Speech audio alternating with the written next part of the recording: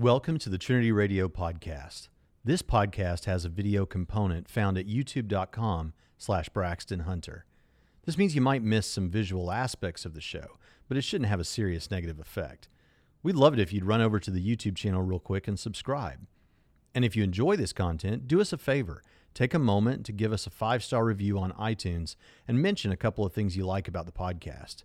If you really appreciate the show, you can help make it better and get extra content for as little as $1 a month at patreon.com/Trinity Radio. Enjoy the show.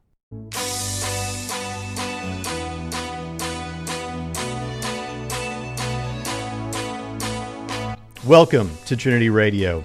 I'm Braxton Hunter, and I'm so excited that you have tuned in today. This is the channel, the Christian channel that loves atheists. And today I am so excited because we're going to have a special guest on the program that I can't wait for you to hear from.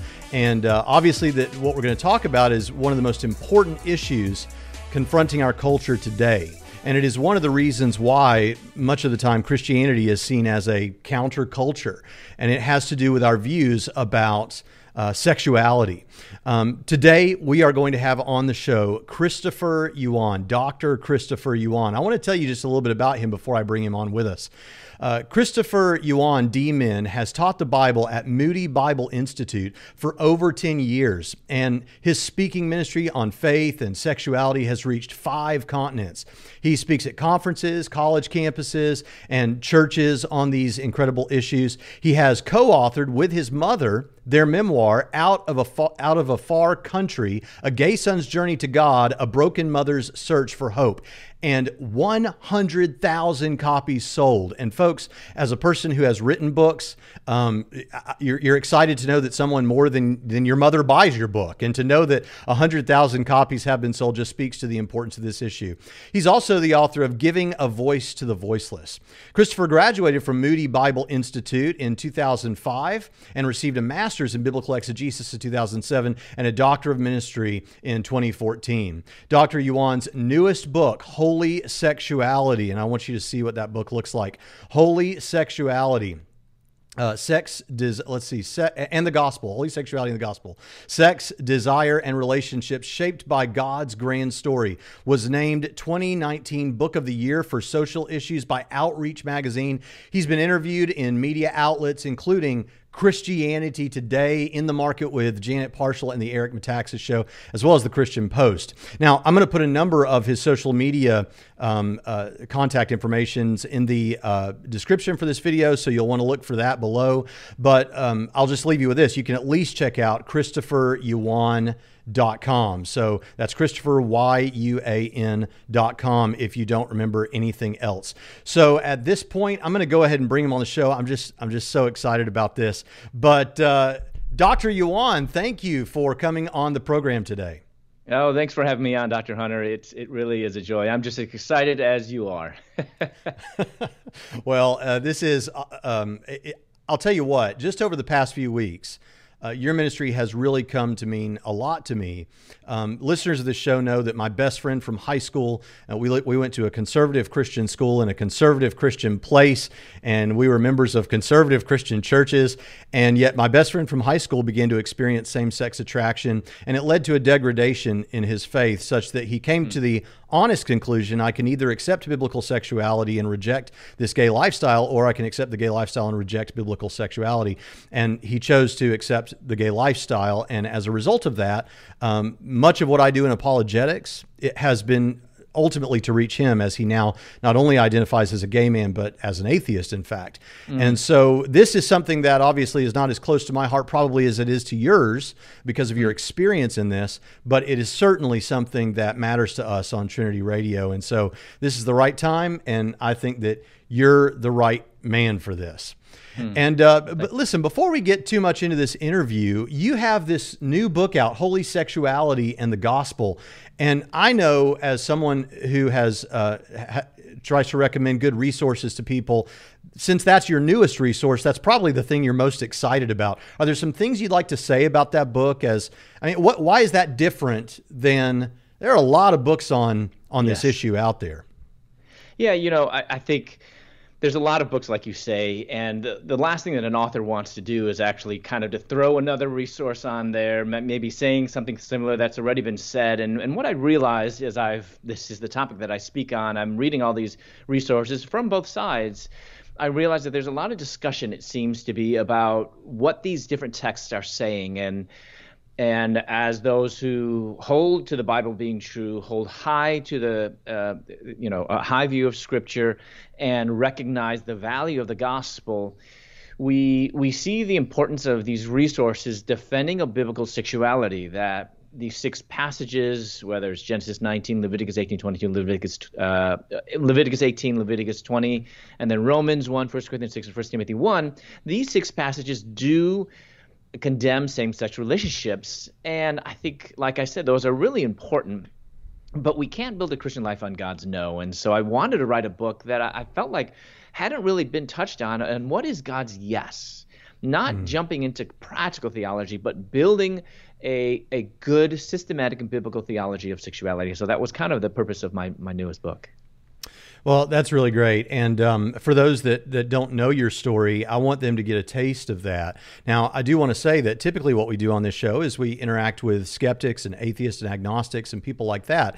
And to tease you a little bit, to stick around toward the end, one of the most popular atheist YouTubers out there. And by the way, folks, if you're watching this video and you're a parent or you're a ministry professional of some sort or the other, you should know that the first place that young people go, and in fact, more and more older people go, when they have questions and they need to know how to do something like fix their washer and dryer or worldview related issues, is they go to YouTube. And so that's very important.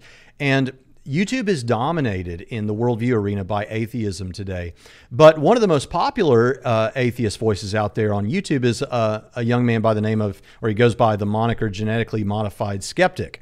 And Genetically Modified Skeptic went to a Christian university, and according to him, Dr. Yuan spoke at that university. And so we're going to talk a little bit about what that atheist had to say and get Dr. Yuan's reaction toward the end of this video. But I don't want that to detract at all from the powerful testimony of what God has done in Dr. Yuan's life. And so I want you to hear that from him. So Dr. Yuan, as for those out there in the audience who aren't yet familiar with your personal story, how do you kind of open that up and move into that territory? Well, I so appreciate, Braxton, your desire and emphasis to engage with atheist, agnostic people who are questioning their faith. Because I was there. I did not believe in Christ. I was raised here. My parents were born in China. They came to the United States through Taiwan because they were, after the communists took over, they were able to flee when they were younger to Taiwan. They came to the United States for graduate school. And so I was born here. I wrestled with my identity from a young age. And in addition, I was actually exposed to pornography at a really young age, and that was the first time that I realized that I had these attractions to the opposite sex. To the same sex. I didn't know what to do with it, and I didn't tell anyone. I kept them hidden through high school, college, even the Marine Corps reserves. I'm from Chicago, and I moved from Chicago to Louisville, Kentucky, to pursue my doctorate in dentistry. My dad's a dentist, and I was going to be a dentist as well. And it was there that I came out of the closet. And after a year, I decided to go home and break the news to my parents. I told them, I am gay. It was my declaration. Amazingly, God used that crisis, that announcement, to bring my mother to faith, and then later my father as well. Well, I went the total opposite direction, and I wanted nothing to do with Christianity. I thought they had lost their minds. I spent most of my free time in the gay clubs. I went from relationship to relationship seeking intimacy and happiness. I know right away people are going to say, well, you're saying that all gays and lesbians do drugs. That's obviously not. I'm just simply telling my story. And if people will allow me to tell my story, I'll do that. And I want to do that honestly and authentically. I can't hide any of my past. So I did do drugs. But like some of my classmates, I was poor. And if I was going to do drugs, that meant I needed to support my habit. And I did that by selling drugs. And I sold to friends, classmates, even a professor. See, I actually thought I could live this double life of being a graduate student by day and a promiscuous drug dealer by night. But 3 months before I was to receive my doctorate, the administration of the school expelled me. So I moved from Louisville to Atlanta, and I kept doing what I knew how to do best, which was have fun, live it up. I began not just only selling drugs, but I began supplying drugs to dealers in over a dozen states. In addition, it was nothing for me to have multiple anonymous sexual encounters each and every day. Because according to the world, I had it all: money, fame, drugs, and sex.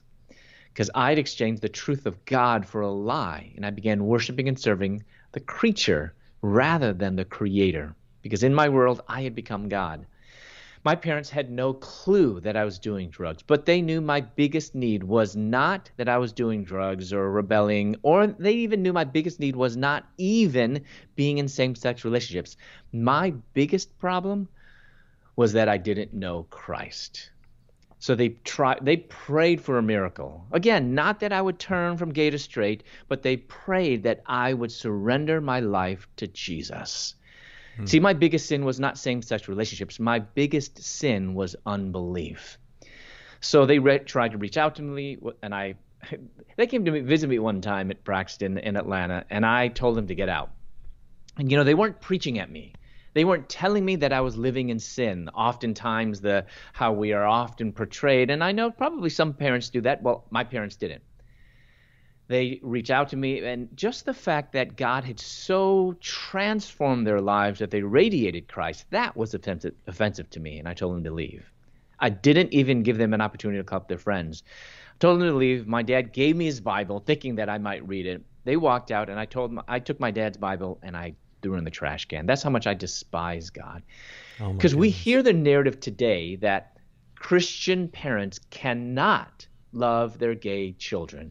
You have to get rid of that old ancient teaching of the Bible that's outdated and bigoted to actually love your gay children. But Braxton, I had the exact opposite experience. My parents weren't Christian and they rejected me. It wasn't until they became followers of Christ that they knew that they could do nothing other than to love me as God loves them. Romans 5. While we were powerless, while we were still sinners, while we were even enemies. So they loved me. Well, after that trip, my parents knew that I was just hopeless, that I was completely unreachable. But my mom and dad committed to not focus upon hopelessness, but upon the promises of God. And along with over 100 prayer warriors, they began to cry out to God for me. My mom began to pray a bold prayer that God would do whatever it takes to bring this prodigal son to him. That's kind of some faith. That's kind of scary to pray that way, isn't it, Dr. Yuan? I mean, I think about people that I know who are unbelievers and seem pretty belligerent about these issues and pretty aggressive in their unbelief. And not that everyone out there who's not a Christian is that way, but people in my life, and it's difficult to pray a prayer like that because, for all you know, it may take some serious divine pressure to get someone to a particular point. Right. That's right. It is a scary prayer. And what's even more interesting is it's a really scary prayer for a mother to make, for an Asian mother to make. But my mom, and oftentimes people talk about how my mom had such great faith. And this is what she always says each time. She says, I had little faith. She was just at the end of a rope. And that was just essentially her giving me up to God and realizing that there's no way that she could save her son. Again, not her, she knew that it was not homosexuality that was the ultimate problem. The problem was that I did not believe in Christ. So my mom began praying, do whatever it takes to bring my son to faith. Do whatever it takes. She began enlisting over 100 prayer warriors from their church. And, and from her church, from her Bible study fellowship group, because first of all, we believe in a God, not that the prayer solves things, but we're petitioning to the only one who can pray things. And that's why I understand it doesn't make sense to people who don't believe in God that we would be praying if they don't even believe in a God. But there is a God. And if he calls us to call out to him and pray to him, we're doing that to send out petitions to him. And oftentimes through that, it's actually God is changing us through it. So my parents prayed for a miracle. And what's so interesting is that miracle came with a bang on my door. Opened up my door, and on my doorstep were 12 federal drug enforcement agents, Atlanta police, and 2 big German Shepherd dogs. Oh my goodness. So they confiscated all my money, my drugs, and I was charged with the equivalent of 9.1 tons of marijuana. So I was facing 10 years to life in federal prison. I'd started with this bright future among society's finest in academia, and I found myself in the ditch among society's despised in Atlanta City Detention Center. Well, so I don't want to interrupt your flow there, but I just want to highlight a couple of things. First of all, you said unbelievers don't get this necessarily. Yeah. They haven't experienced it, but that prayer is a powerful thing. And it's not even that the prayer itself is powerful. It's that the one you're petitioning is the one who has the power to do these things. And I think that is an important thing, because we often hear about how, there's been these studies on prayer that show that prayer works at the rate of chance and all those sorts of things. And I think that there are problems with each of those studies. We've talked about that on other episodes of the show. But if a particular prayer doesn't get answered, even if it seems like one that from our human perspective, God would really want to answer, that doesn't mean that prayer is ineffective. It just means that there is a person behind that prayer who you're asking to do something, and he doesn't have to do it. That's right. And the second thing is the counterintuitive nature of your mother praying, do whatever it takes. And the answer to that prayer is actually her son being arrested and facing the possibility of life in prison. Right. I don't know how many statistics or studies would actually then say that was a good answer to prayer. Right. That's right. Yeah. And so that answer to prayer, I was arrested. I found myself in jail, and I was actually sentenced to, I was facing 10 years to life. Well, a couple days after that, I was walking around the cell block, and I was just thinking, I've just destroyed my life. Passed by this garbage can, and something on top of the trash caught my eye. I bent over, picked it up, and it was a Gideon's New Testament. Bent over, picked it up, and I brought it back to my cell, and I began reading the Word of God, and it began to convict me. And at first, people are like, oh, this is good news. I'm like, this is not good news. I'm a sinner.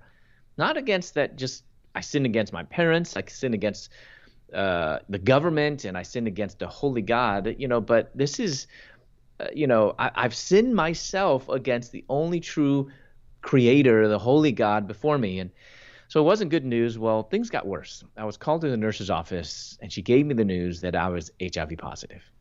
So I was devastated, and I was lying in my bed a couple days after that, just contemplating the mess I've made of my life.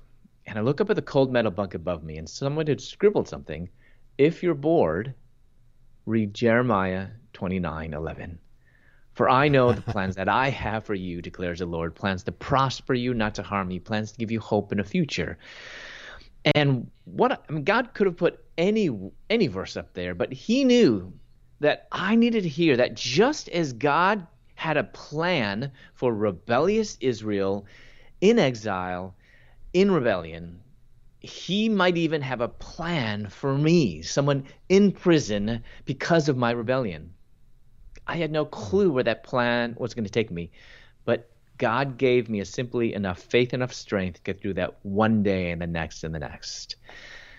So my transformation was gradual. God was convicting me of my dependencies, obviously drugs. Within a few months, God delivered me from my addiction. God kept bringing to mind other idols, and there was one that I felt like I just couldn't let go of, and it was my sexuality. So I went to a chaplain, and I asked him his opinion. And Braxton, to my surprise, this chaplain told me the Bible doesn't condemn homosexuality. So I was like, oh, great. And he gave me a book explaining that view. And I thought, fantastic. Now I can finally find biblical justification for homosexuality. I had that book in one hand, the Bible in the other. And from a purely human perspective, I had every reason in the world to accept what that book is claiming, to justify the way I had been living. But I know now it was God's indwelling Holy Spirit that convicted me that those assertions were a clear distortion of God and his word. I couldn't even finish that book, and I gave it back to the chaplain, which meant I turned to the Bible alone. And I went through every verse, every chapter, every page of Scripture, looking for justification.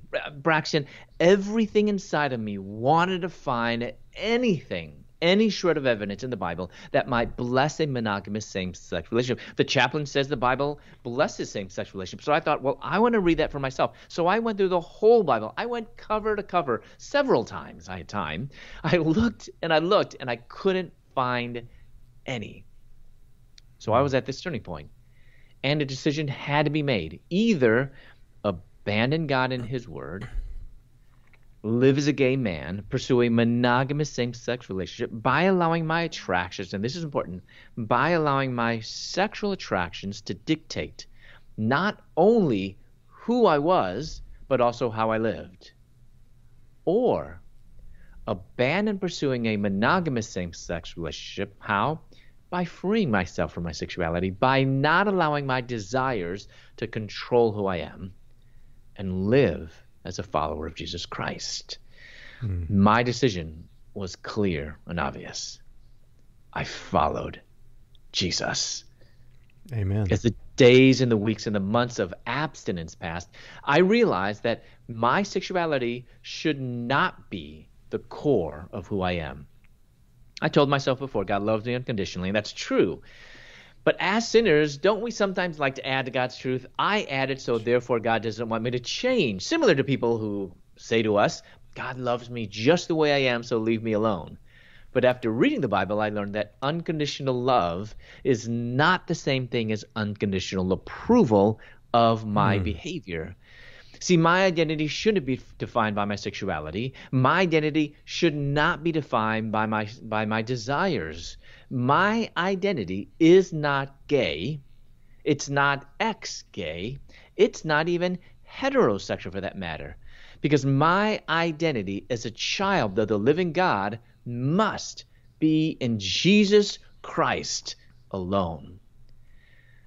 God says, be holy, for I am holy. You know, I thought in the past, if I were to become a Christian, that I would have become a heterosexual. And what does that mean? Well, heterosexual means being attracted to someone of the opposite sex. Well, that's pretty broad. And I realized that even if I had opposite sex attractions, I would still need to flee temptation and resist sin. God never says, be heterosexual, for I am heterosexual, but neither did God say, be homosexual, for I am homosexual. God said, be holy, for I am holy. Therefore, the opposite of homosexuality is not heterosexuality. That's not the goal. It's the right direction, but it's too broad. But the opposite of homosexuality is holiness. As a matter of fact, the opposite of every sin is holiness. I don't need to focus upon whether I'm struggling, whether I'm tempted, but I just need to focus on living a life of holiness and living a life of purity, because change is not the absence of temptations, but change is the spirit-wrought ability to be holy even in the midst of temptations. Because the ultimate issue is not whether I'm struggling or tempted, but the ultimate issue is that I yearn after God in total surrender and complete obedience. As I began living this life of surrender and obedience, God began to reveal his plan for my life, and he called me to full-time vocational ministry while I was in prison. And I realized I needed to learn more about the Bible. So I called on to my parents, asked them to mail me an application to Moody Bible Institute. They mailed it in, and I was quickly filled out the application. I realized I needed references. So I was able to persuade a prison chaplain, a prison guard, and another prison inmate to write my references to Moody. And amazingly, Moody accepted me. Released from prison July of 2001, started the very next month in August. So imagine the surprise of my classmates when I answered their question, what did you do this summer? I graduated from Moody 2005, went on to my master's, and then finally got my doctorate, and then was able to write this book with my mom in 2011. And then just in 2018 was able to co-author this, in 2018, end of November, was able to write this book, Holy Sexuality and the Gospel. Yeah, and again, we're going to put the link to that book where you can get it from Amazon or from your website directly, and you'll want to read that. So that is just unbelievable, and I feel like we just got the speed version of that. So, but hey, a couple of things about that caught my attention. First of all, I love that it's holiness. It's about getting to holiness, not heterosexuality. And I've heard you say that before, and that seems like a pretty clear part of your regular talk, is that it's not that you can necessarily just pray the gay away, so to speak, or pray hard enough, believe hard enough, and you'll be attracted to women. It's that whatever happens, whether God delivers you supernaturally like that or not, and I don't believe there's a biblical guarantee that He'll do that for every person. He's God. I believe He can do whatever He wants. But you don't say that. You say that it's not about whether I'm still have those attractions or not. It's about holiness. That's the goal. That's what we're shooting toward. Have I got that right?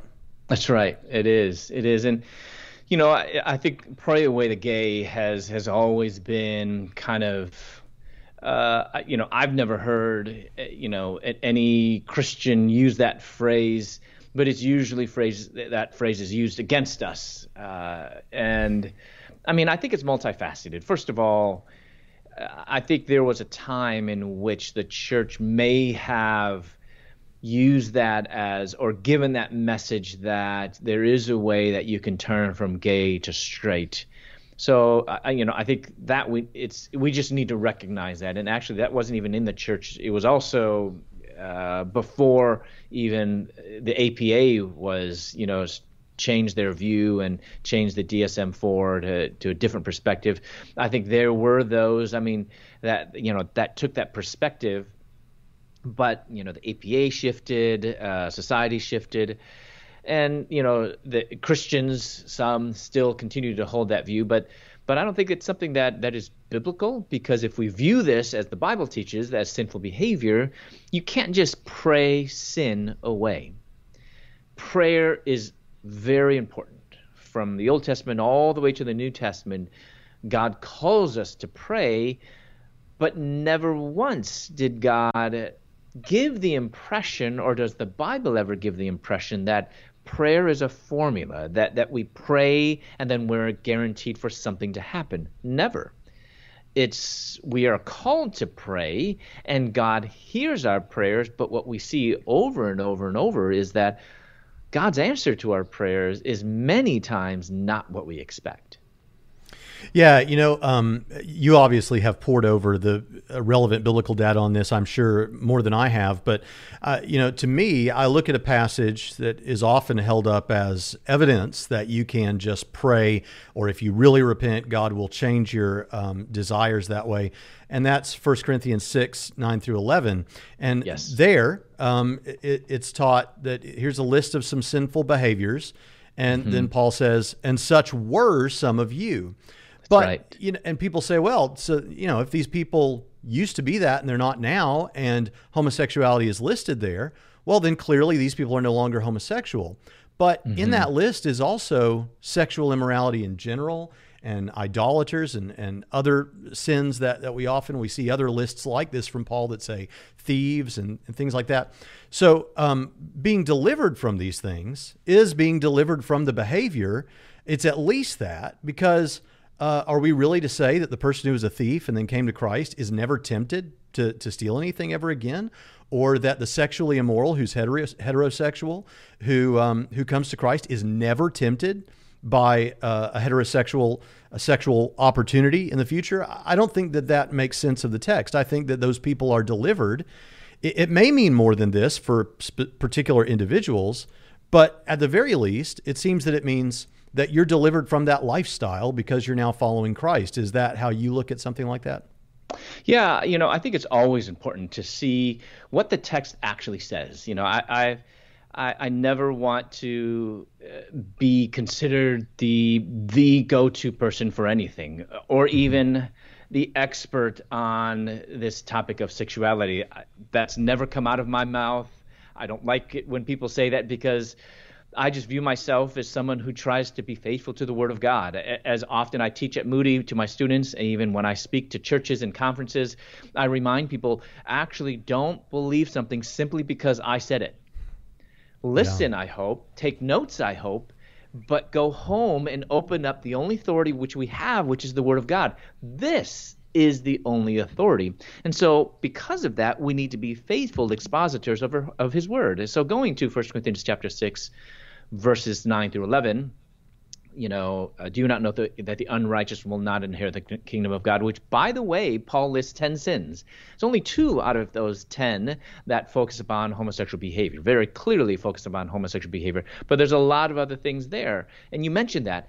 But it's what is said after that. Such were some of you. Amen. But what does it say after that? But you were washed. How? Were we washed with soap and water?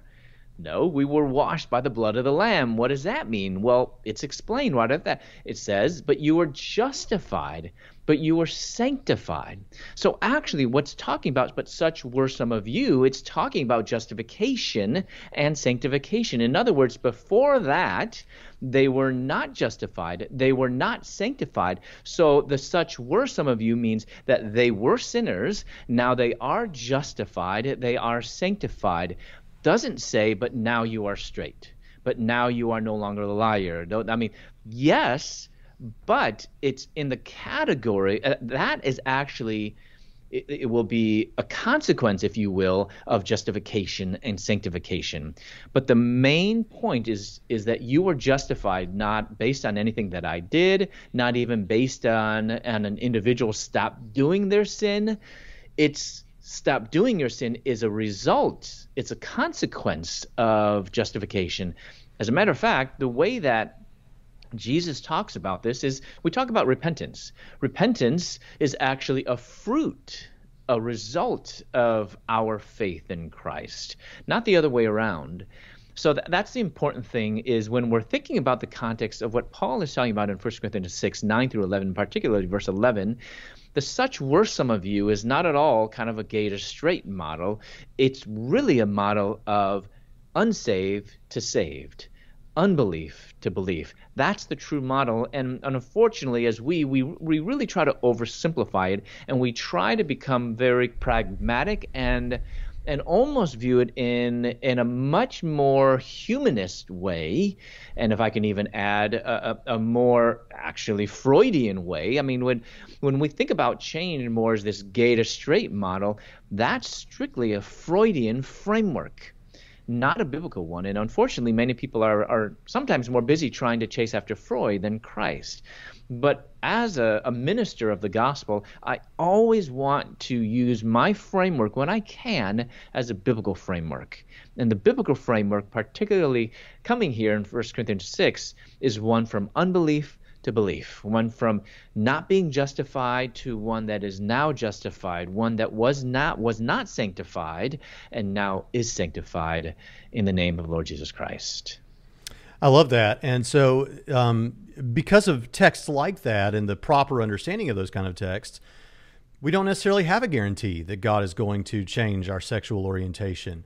And so I think that's powerful, and I love how you broke that down. One other thing of practical note, and then we'll move on, is I noticed that you were talking about, and this is one of the best things, one of the best, most quotable lines from your testimony. And I'm about to butcher it, so you can correct me.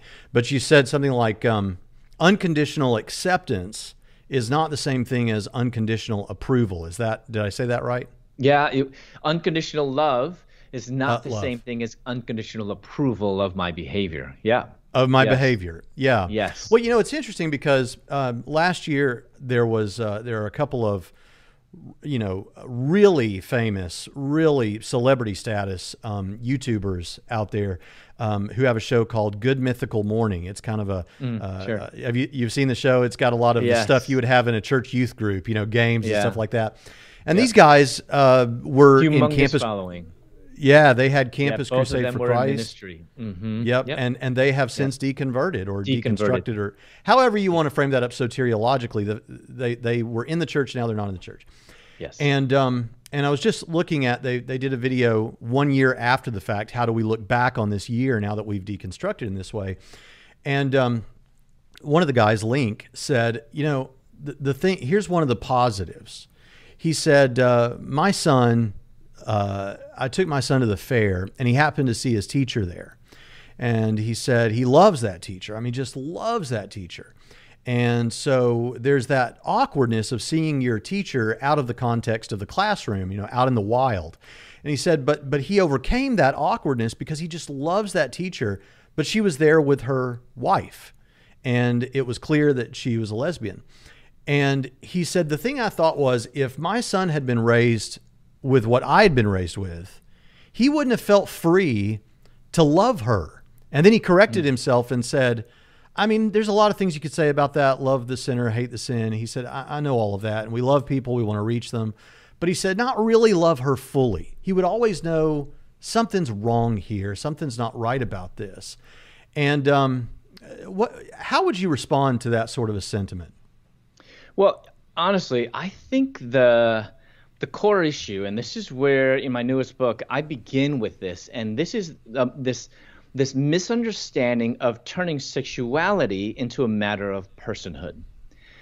You see, this is why the Mythical Morning co-hosts they said this, that my son would not be able to fully love her. Because what they're doing is they cannot separate her relationship, her sexuality, with who she is.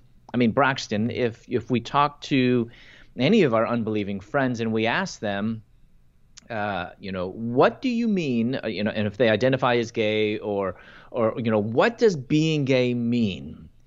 They will not say, well, being gay means this is who a person is or who I am. I'm sorry, they won't say, being gay is what a person feels or what a person does. Instead, what they will say is being gay means this is who I am. So this shift from what to who has really created this radically distorted view of personhood, because no longer is sexuality about one's experience. It's about who a person is. So it's shifted from an existential reality to an ontological reality.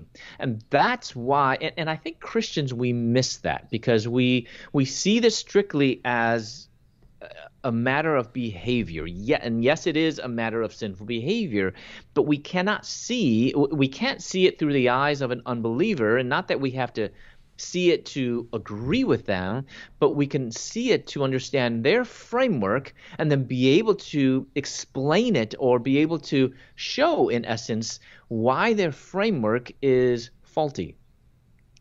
So this is why I think it's so important that Christians, we understand that the biggest misunderstanding, and unfortunately we have also not addressed this, that this is not a matter of identity, but this is a matter of one's deep-rooted, strong desires and feelings that they never ask for or never, they've had for as long as they remember.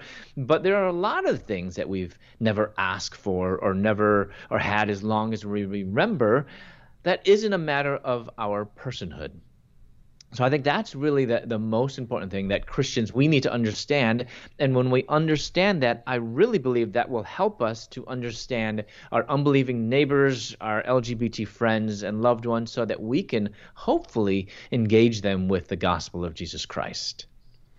Christopher, as we're in the culture right now, in the church culture, it strikes me that one of the biggest problems, one of the biggest detractors, obviously there are theological things we could say about this, but in terms of what's on the surface and what people say, the evangelical church's position on sexuality is really, in the eyes of the world, a bad look, especially in these days when it's tied up with the movement that's going on.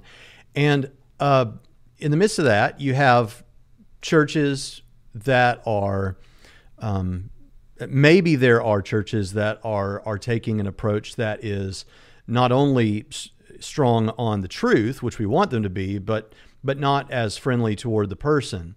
Then there are individuals like, hopefully, I think you and I are, who, no, we want to be friendly and loving and approachable, and we're presenting the truth with you. But there is this movement now that is known as the gay Christian movement. I know you're fully aware, and people say, well, and maybe they have to give up a particular view of biblical inerrancy and things like that to get here, or maybe they reinterpret passages of Scripture. And I could see a person like that looking at your testimony and saying, yeah, but Christopher, here's the thing. You admitted And you said not all gay people are selling drugs and doing all those things, but you admitted that you had multiple sexual partners at any given time. And so what you needed, Christopher, what you really needed was a loving, monogamous same-sex relationship. And then you could have lived out your Christianity and it would have been pleasing to God. How do you respond to someone like that and to that movement in general? Well, I mean, you really hit the nail on the head because you mentioned the main issue with these denominations, the mainline denominations, and even now these even individual, even evangelical churches or ones that claim to be or have been evangelical churches that are now embracing same-sex relationships, or even saying kind of this third wave where they're saying, well, this is one of these negotiable items. We can just agree to disagree on whether God blesses same-sex relationships or not, which, by the way, that is a statement in and of itself. People try to say we're not making a statement, but not making a statement is making a statement. But really the issue is what you named before is the Word of God truly and completely and perfectly His Word, or are there some things that make us uncomfortable? Are there it should make us uncomfortable, but are there things in there that need to be improved and revised and edited, even though people will say, oh, it's minor, because, some of these people that would even claim to be evangelical, but now they're gay affirming, they would say, oh, we're not like the mainline denominations. But that's kind of like, there's a saying in Chinese where we call the one who has run 100 steps is now laughing at the person who has run 50 steps. And the whole story is, these are soldiers retreating. And the one that's the one that ran 50 steps is laughing at the one that's run 100 steps because they're saying, oh, you're a coward, when actually they're both cowards. So, one is saying, well, I'm not as bad as you. I don't just throw out the whole Bible like the mainline denominations. But it doesn't matter if you just throw out one verse or a few verses or half a verse. That's still the same thing. And the real issue behind the Christians and the denominations and the individual churches where they are, I don't like the term affirming homosexuality, but it's rejecting God's biblical truth. This is the issue. It's their view of Scripture. Is the Bible perfect without error or not? And every single person that I've talked to, that's the main issue. And I almost don't even, need to get into the discussion first. I just first, before we even talk to, it's you say you believe in God. Okay, that's good. You say you believe in Jesus Christ. Great. But what place, is the Word of God perfect or not? And I would dig into that. How do you view the Old Testament? Because I've very rarely met any person who claims to be, a progressive gay Christian that actually has a correct understanding of the Old Testament. The Old Testament has errors. We don't follow that anymore. There's a lot of things. They would say the Old Testament is patriarchal, etc. And that is actually quite a contrary view of how Jesus Christ himself, our Lord, viewed the Old Testament. He had a very, very high view of the Old Testament. And not to say that certainly there are things that kind of can be controversial or we don't follow, people would think, but that's not how we understand that as people who have a high view of Scripture. We understand that Jesus Christ, who is the living Word, came not to abolish the law, but to fulfill the law. And there are many aspects where he did fulfill the law, like the unclean laws, etc. So I think really the point is, what is the Word of God? Is it inerrant or not? Because if it isn't, that has direct implications on the gospel. Because every person that I know that have gone that route, whether it's the mainline denominations, whether it's gay Christians, whether it's these so-called evangelical churches that claim to be loving but have given and rejected on biblical sexuality, the gospel is no longer about justification and the salvation of sinners and the sanctification of believers, but it's about just being a good person. It's become about, what the world is talking about now, about social justice and about racism and these things, which are important, but that can never supersede the importance of why Jesus Christ came to die. And he came to die for sinners, and we're all sinners. This is why, racism and even critical theory misses the mark because it makes the oppressor the only problem and the oppressed the only ones that are innocent. That's not the way that the Bible views things. Every human being is a sinner, and every human being is in need of a Savior. Amen. Amen. All right. Well, Christopher, in the time we have left, I'd like to turn our attention to genetically modified skeptic. And for those of you who are watching this video because perhaps you just found this randomly on YouTube or it was recommended to you, that is the name of a channel on YouTube that is run by an atheist whose name is Drew. I never can remember his last name, but he goes by the name Genetically Modified Skeptic. Very approachable, wonderful, sweet guy. I can tell that he seems to have a real care for people, and that is a good thing, even if it's expressed in a worldview that has problems.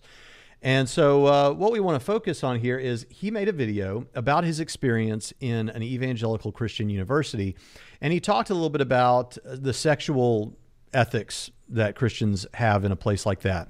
And I did a whole video on that as it relates to just sexuality in general. But he spoke about a particular person, and that person is Dr. Yuan. And so I thought, man, it'd sure be great if I could get Dr. Yuan to come to humble himself, to come down to my little channel and react to this. So I'm going to read what Drew said here. This is directly from the transcript of the YouTube video, so I don't think there'll be any problem there. And obviously this comes in the context of a bigger video, but I don't think this is out of context. And I'm going to put the link to that video in the description for anyone that thinks that I'm unfairly representing anything. They can go check that out. But here's what he said. He says, the curriculum for my psychology degree at this university reinforced the idea that personal anecdotes lacking any controls against confounding factors served as less reliable data points than observations made within an experimentally controlled environment. Meanwhile, the university proudly ignored all research on sexual orientation in favor of the anecdotes of evangelists who claimed to have turned straight by the grace of God.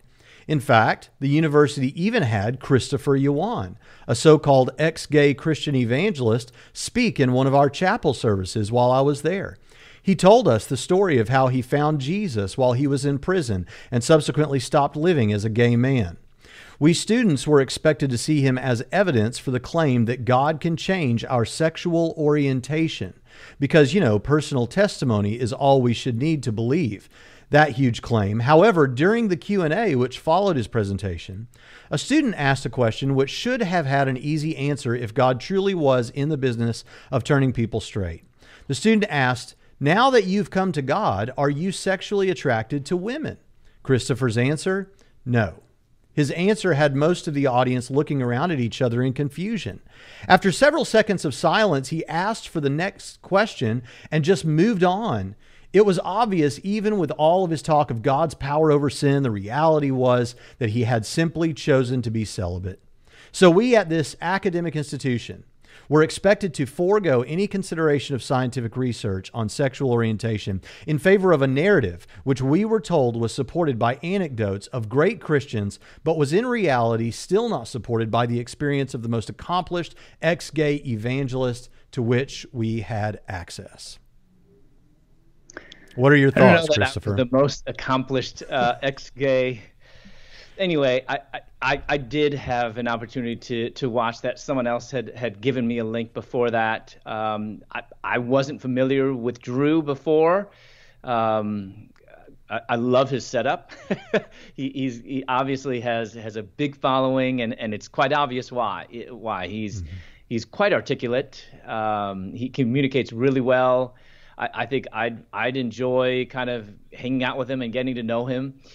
So it's so funny that you say that because my audience will know that is exactly what I've said about Drew on multiple occasions. Okay. Yeah. Yeah. Mm-hmm. So I don't know him personally. I actually have no idea what school he went to. I would like to know. I don't know if he's ever talked about where he went. I mean, I've spoken at several different Christian schools, but I just don't know, what what his school communicated. I don't know what his psychology department or I'm not part of that. As a matter of fact, when people invite me, it's not teachers, it's not professors, it was not the psychology department. I mean, from my memory, I don't think ever a psychology department ever invited me. It's always the chaplain. It's always maybe someone in the Bible department who's over a chapel that invites me to speak. So I can't really speak into, and I can't really have anything to say about, whether the psychology department really was saying, you can pray away the gay. If they really said that, and if you've ever heard any of my videos or any of my more extensive talks, because again, I don't know what messages that I did at the school, because I don't know what school it was. I usually do give my testimony in chapel, but oftentimes I do have time to kind of give a broader talk afterward and do have a Q&A. I mean, I do find it interesting that he said, I simply said no and was silent. And I don't know, you've only been with me just for maybe half an hour, but I'm almost never silent. I usually have too much to say. So, I mean, I think it's really helpful that as any person of influence to be accurate, to portray a person, not distort the truth. And that's why whenever, like you say, if we're going to talk about others, whether it's someone that we don't agree with, whether it's an agnostic or an atheist or someone like, myself dealing with this issue of sexuality, if I'm quoting someone who's gay or a gay Christian, I hopefully don't want to misrepresent them. But it's quite interesting because though he might not be misrepresenting his school, I can't answer that. And obviously he's no longer Christian, so there's some other issues that's underlying this. So I don't want to make this as the only issue or this issue that is not having implications that are tied indirectly or directly to other situations that has happened to him in his deconversion. But definitely, if you've heard my testimony, I verily, never talked about that I've turned straight. I mean, I'm not even dating anyone. So, I would say someone who turns straight is someone who's maybe married, has children. That obviously isn't part of my story. I also don't ever use the word celibate. I think that's fraught with problems tied to the Catholic Church with all of its controversies with sex abuse and pedophilia and stuff. So I never use that word celibacy. I do talk about that I'm single, but I always talk about in the context of that I pursue holy sexuality, which is when I'm single, I'm going to be chaste. When I'm married, and I'm using Jesus' definition of marriage, man and a woman, Mark chapter 10 and Matthew 19, then I'm going to be faithful of my spouse. So I think, when people ask me, do I still have attractions? I put, this is what I normally say, I put in the context of, well, all of us, just simply because I might still have attractions or temptations doesn't then mean then that I am a certain way or, first of all, I don't identify as gay. I don't think that that's an appropriate term for myself. Not to say that I'm straight though, and that's the confusion. I think that's both of those categories are problematic.